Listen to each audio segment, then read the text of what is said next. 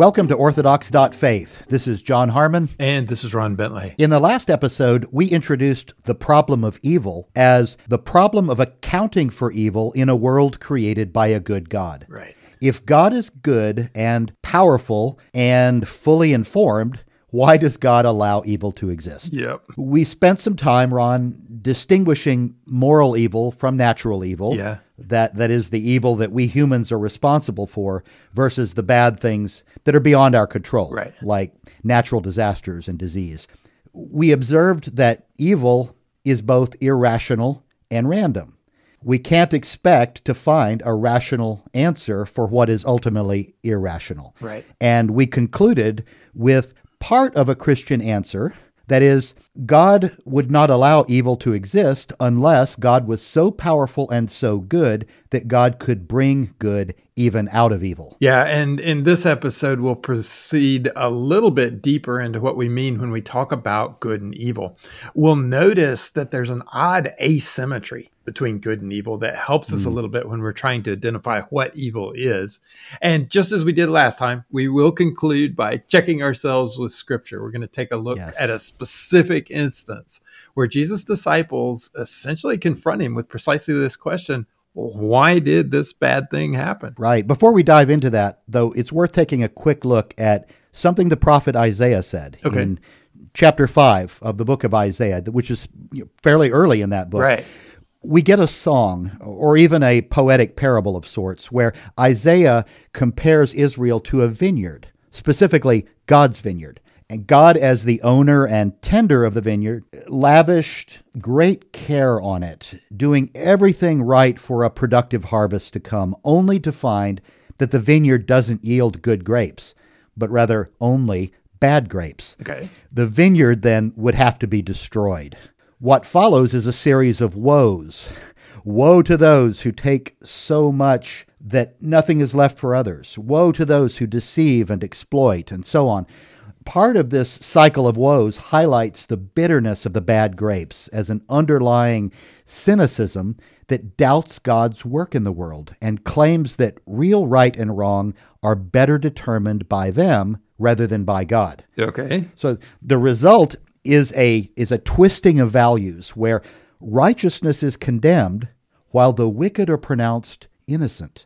And drunkenness is better than sobriety. Debauchery is more valued than courage in that passage, and so on. They mock God, and in an effort to justify their behavior, they attempt to demonstrate that their evil is good, their darkness is light, their bitterness is sweet. And in the midst of this, God says through Isaiah, "Woe to those who call evil good and good evil, who put darkness for light and light for darkness, who put bitter for sweet and sweet for bitter." It would seem that according to Isaiah, it's fairly important that we get good and evil straight. Yeah, right. Rebellion against God and against God's order results in this reversal that he talks about in chapter 5. It's very important to God that what is good is called good, and what is evil is called evil.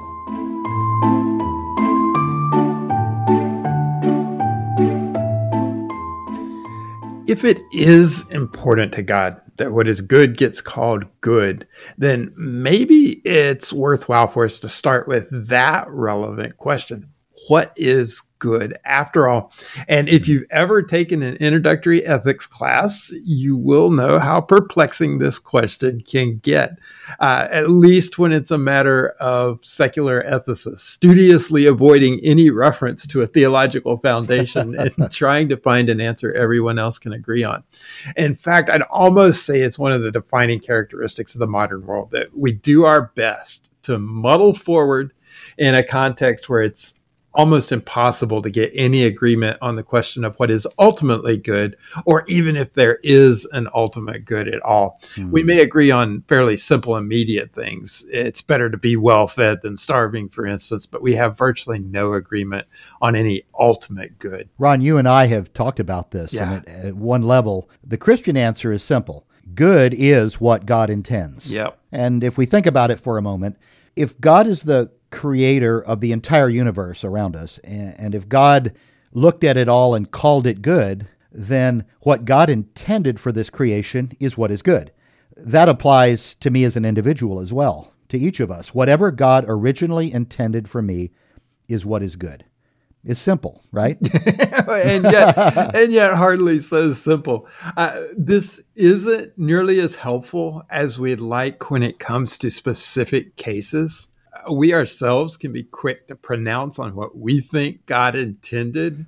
And I think most of us have encountered situations where others pronounced what God intended, and we were absolutely certain that it was neither good nor what God intended. So good might be what God intended, but we sure seem to be severely handicapped when it comes to knowing what God intended. It's often much harder than we'd like to determine what God intends or wants, but it's enough for our purposes right now. I will say that it's enough for what we need to accomplish right now, that good is ultimately what God intends, however hard it might be for us to figure that out. Yeah, good is what God intends. I could certainly see Christians accepting that. Right. But Ron, are you suggesting that this is maybe also the answer we offer to non-Christians?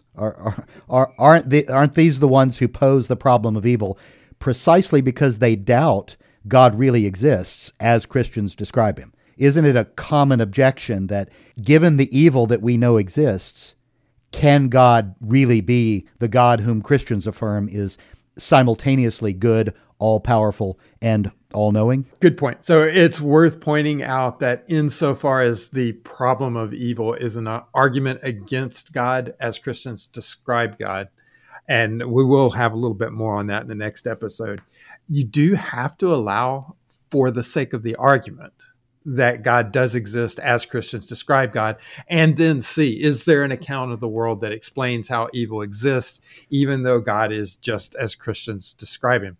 But point taken, it's worth asking, is there any other account of good that we might offer that gives us a rough understanding of what it is, but also is more accessible to non-Christians? And there I'd say that we can say good is roughly what is good for human beings, but this is only, and I emphasize, roughly true. And that's for several reasons. First, Christians can only agree that good is what is good for human beings, roughly speaking, as long as we're very clear that what's good for humans, this just goes back to what we just said, is what God intended for us. In other words, when I say good is roughly what is good for human beings, I'm just saying good for us human beings is good precisely because God, our creator, intended us to be good when he created us. But it's problematic for another reason, just to say that good is roughly what is good for humans. Remember, we just said that it's hard enough for Christians to figure out what it is that God intends in many cases, especially when we start talking about specific cases. And likewise, there are lots of cases where it's hard to decide what's good for human beings. This is especially true when we're weighing competing interests, although I do have to admit that the mere existence of competing interests could potentially be due to evil. As an aside, I would like to say that this second answer about what is good, that it's roughly what's good for humans, points to a much larger problem. We Christians have the greatest commandment in two parts. First, love God. Second, love others. We can often find agreement from others, from non-Christians, on the second part of that, the importance of loving others. They like that. They want us to do that. We encounter lots more problems getting agreement on loving God. Right. And there we're back to that futility of finding agreement on an ultimate good outside the context Christians get in their account of who God is and what God is doing in the world. Okay, but with that original Christian account then in place, good is what God intends. Right. We might have a way to approach what evil is. Seems so. Yeah, it seems fairly clear that evil is a reduction of good. Right. Evil takes away what is good. It turns something that looks like what God intended into something that is not what God intended. Fair enough? Yeah, that's exactly right. And up to this point, we've actually been following, sort of, an argument that was advanced by Augustine of Hippo. You knew I was going to go back to the fathers at some point. Uh-oh. Yeah. Augustine of Hippo in the 5th century, so we're talking the early 400s, had written a book that's sometimes called Augustine's Catechism. It's his Enchiridion, or a handbook for new Christians. Kind of funny, because a handbook for new Christians at the time is something that gets studied by serious theologians these days. Augustine offers a specific example here of distinguishing good and evil. And for what it's worth, John, he explicitly has that Isaiah 5 passage that you went through. He has that in view. Excellent. He doesn't want to mistake good for bad or bad for good. And so he asks what we mean by the phrase a bad man. And he parses it out this way. He says, insofar as a man is a man, insofar as this human being is created by God, existing as God intended, then that person is good. Insofar as that person is not what God intended, then he is bad. So the human being as God intended is always good. The human being reduced by evil is now less than God intended. And only then do we talk in terms of a bad human being. Again, keep in mind, we're trying to be clear about what's good and what's bad. As God created, it's good. When it's reduced by evil, it's bad. Augustine's driving metaphor here is corruption. So good milk spoils, good iron turns into rust. And insofar as a thing becomes less than what it was supposed to be, we're looking at the operation of evil. Ron, I read somewhere recently something that went like this: sin is not content to live alongside of righteousness any more than disease will coexist with health. That right there is exactly what Augustine was after. That was precisely how he was trying to deal with evil in this particular case. The result of all this is a curious asymmetry between good and evil, and Augustine notes this explicitly. Good can exist without evil, but evil can't exist without good. Evil is always the parasite. It's always moving something away from existing as God intended towards not existing as God intended, and ultimately towards not existing at all. Now, I'm not suggesting that Augustine's answers would necessarily satisfy modern day ethicists, but then I think I've already observed that I'm not entirely satisfied with modern day ethicists' attempt to sort out what good is. So I'm not going to take their objections to Augustine as decisive.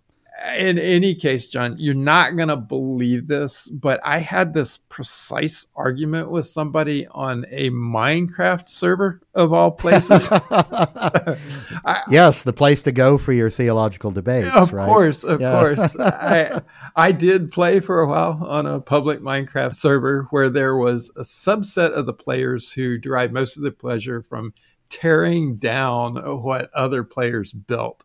In fact, we'd frequently classify players along those lines. You had your builders, and then, you had your destroyers or your fighters, or we call them PvPers, the player versus player fighters there. It may not have been my proudest moment, although I have to admit it was a lot of fun. When I took one of these destroying players to task on the public forum that was associated with the server. And early on, there seemed to be some disagreement on just who exactly here was the bad guy. And I dealt with it in a way that I thought was fairly decisive when I pointed out that good creates and evil destroys. So I was among those who created, and he was among those who merely destroyed. I could be perfectly content without him, and he couldn't have fun without me. QED, go look in the mirror, ask yourself where the evil lies. There's nothing like trotting out your Augustine in a public dispute about ethics on a public forum for a public Minecraft server to remind you, this is what my education was for. Augustine plays Minecraft. Well, I'm glad to see you putting that education to such good use. Absolutely. Any way that we are other than God intended us to be is bad then. I get how that applies when we're talking about moral evil, as we've described it in the last episode. The evil that depends on the actions that we take and the decisions that we make as humans. When I behave in a way God did not intend, then I am clearly siding with evil. Does that apply also to natural evil? Does it apply to a disease, for example? Yeah, and this is where it gets a tad sensitive, but that's absolutely the case. Insofar as a disease, for instance, takes away capabilities that God intended us as human beings to have, it is in fact an evil. So yes, natural evil, just like moral evil, can drag us in a direction away from what God intended. What makes it natural evil is that it does that through no fault of our own. It just it's something that we can't avoid. As an aside here, and John, you've heard me say this before in this sense, death is very close to the ultimate evil. Yeah. Death takes a human being as God intended them and reduces them to nothing. It is the final reduction of all that is good in a human being. And from this perspective, as far as I'm concerned, the phrase death is a part of life simply does not work. Death is the opposite of life. It destroys life, and it is completely evil. It's no accident that the Christian story revolves around resurrection and the ultimate defeat of death.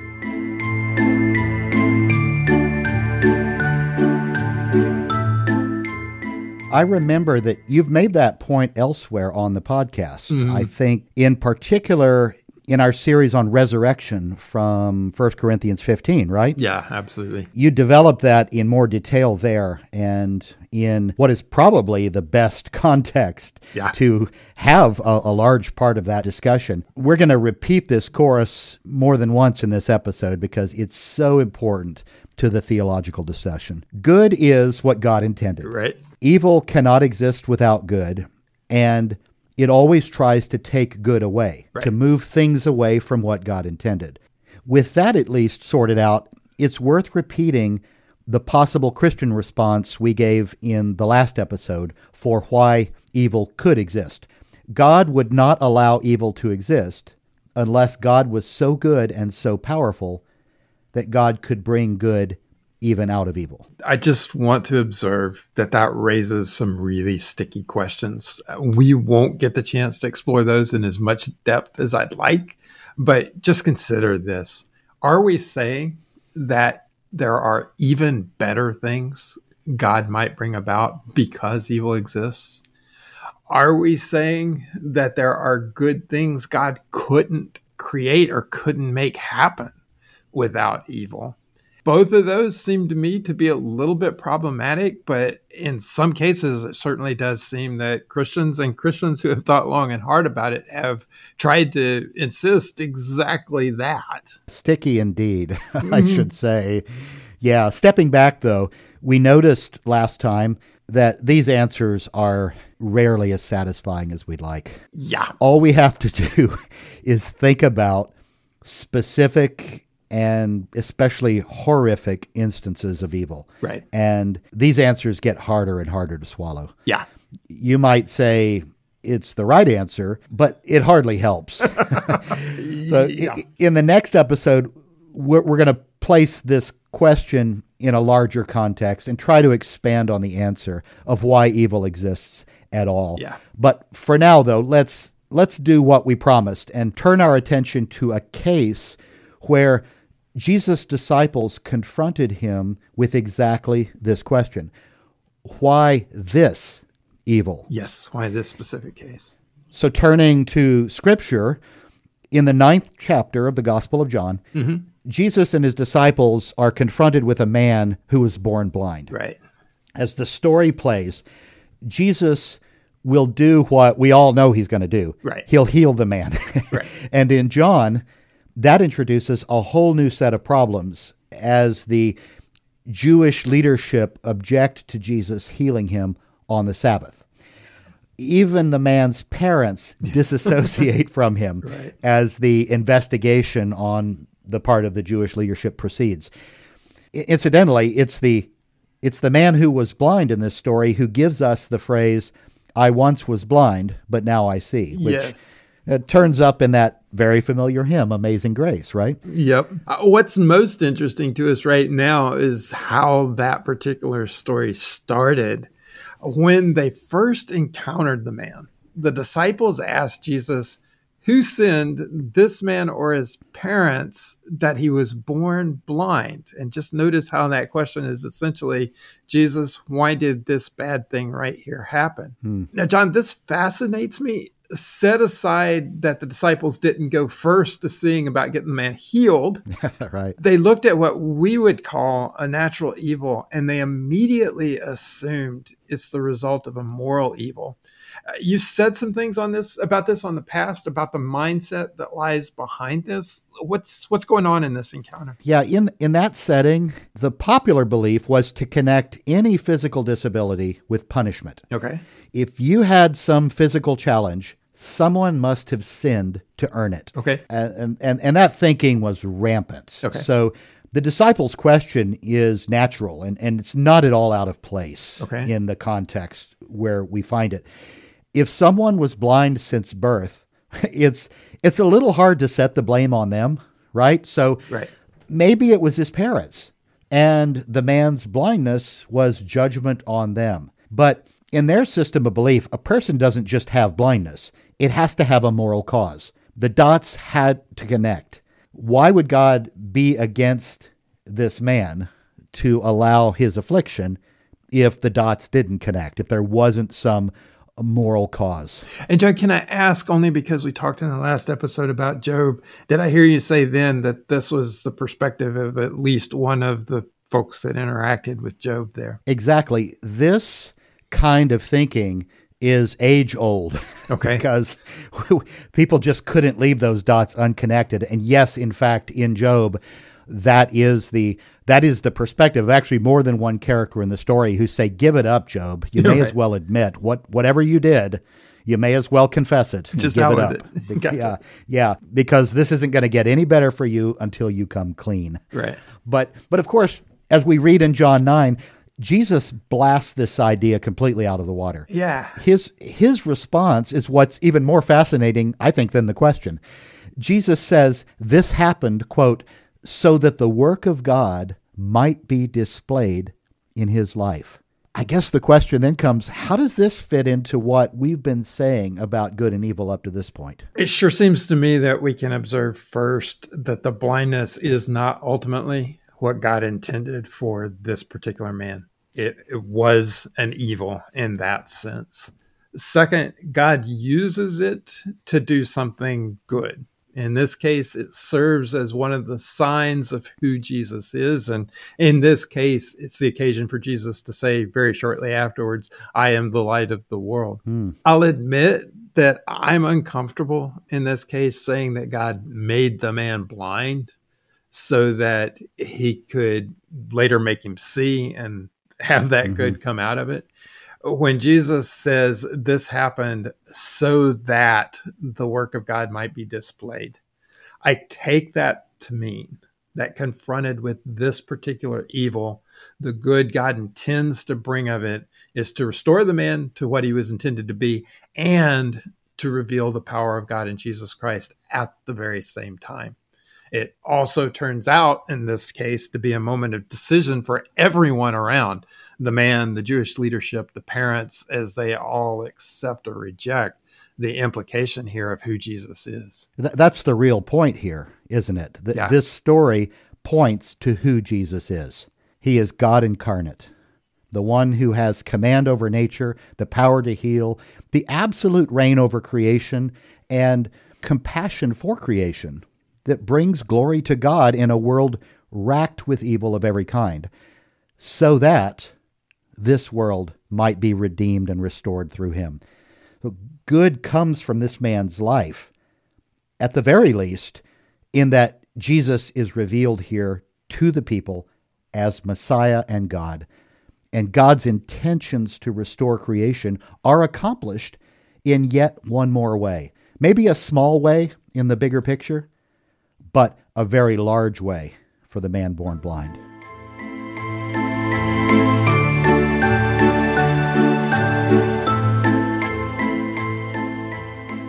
In the story of the man born blind, there is no doubt that we're confronted with an evil. Jesus acknowledges that. But when his disciples pushed him to say, is this a moral evil? Is another person at fault for this? Jesus doesn't go that far. And we get that enigmatic statement that this was done so that the power of God could be revealed. And then as I read it, at least two good things come out of it. One, the man gets healed, but two, precisely as Jesus said, the power of God's revealed. And in the context of the Gospel of John, that means that we find out who Jesus is. Now, John, I couldn't help but notice how thoroughly Trinitarian your interpretation of this was. I just want you to know how much I appreciate that. Ron, as the clock ticks and we begin to think about, okay, how do we wrap this up? We started by observing that it's important to God that we get straight what good and evil are. Right. Right. What is good and what is evil?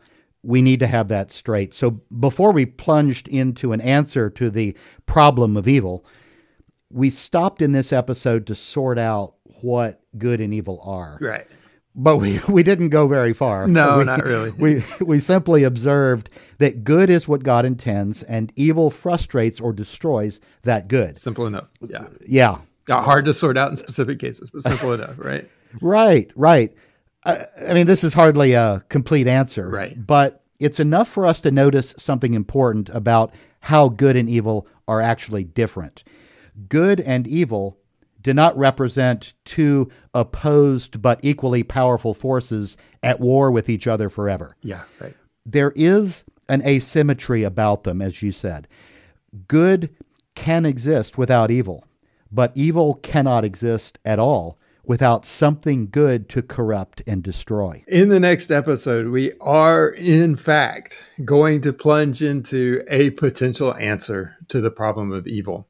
We'll take a closer look at how that question is formulated, why it matters, and then we'll consider what's sometimes been called the free will defense. But that's it for this episode.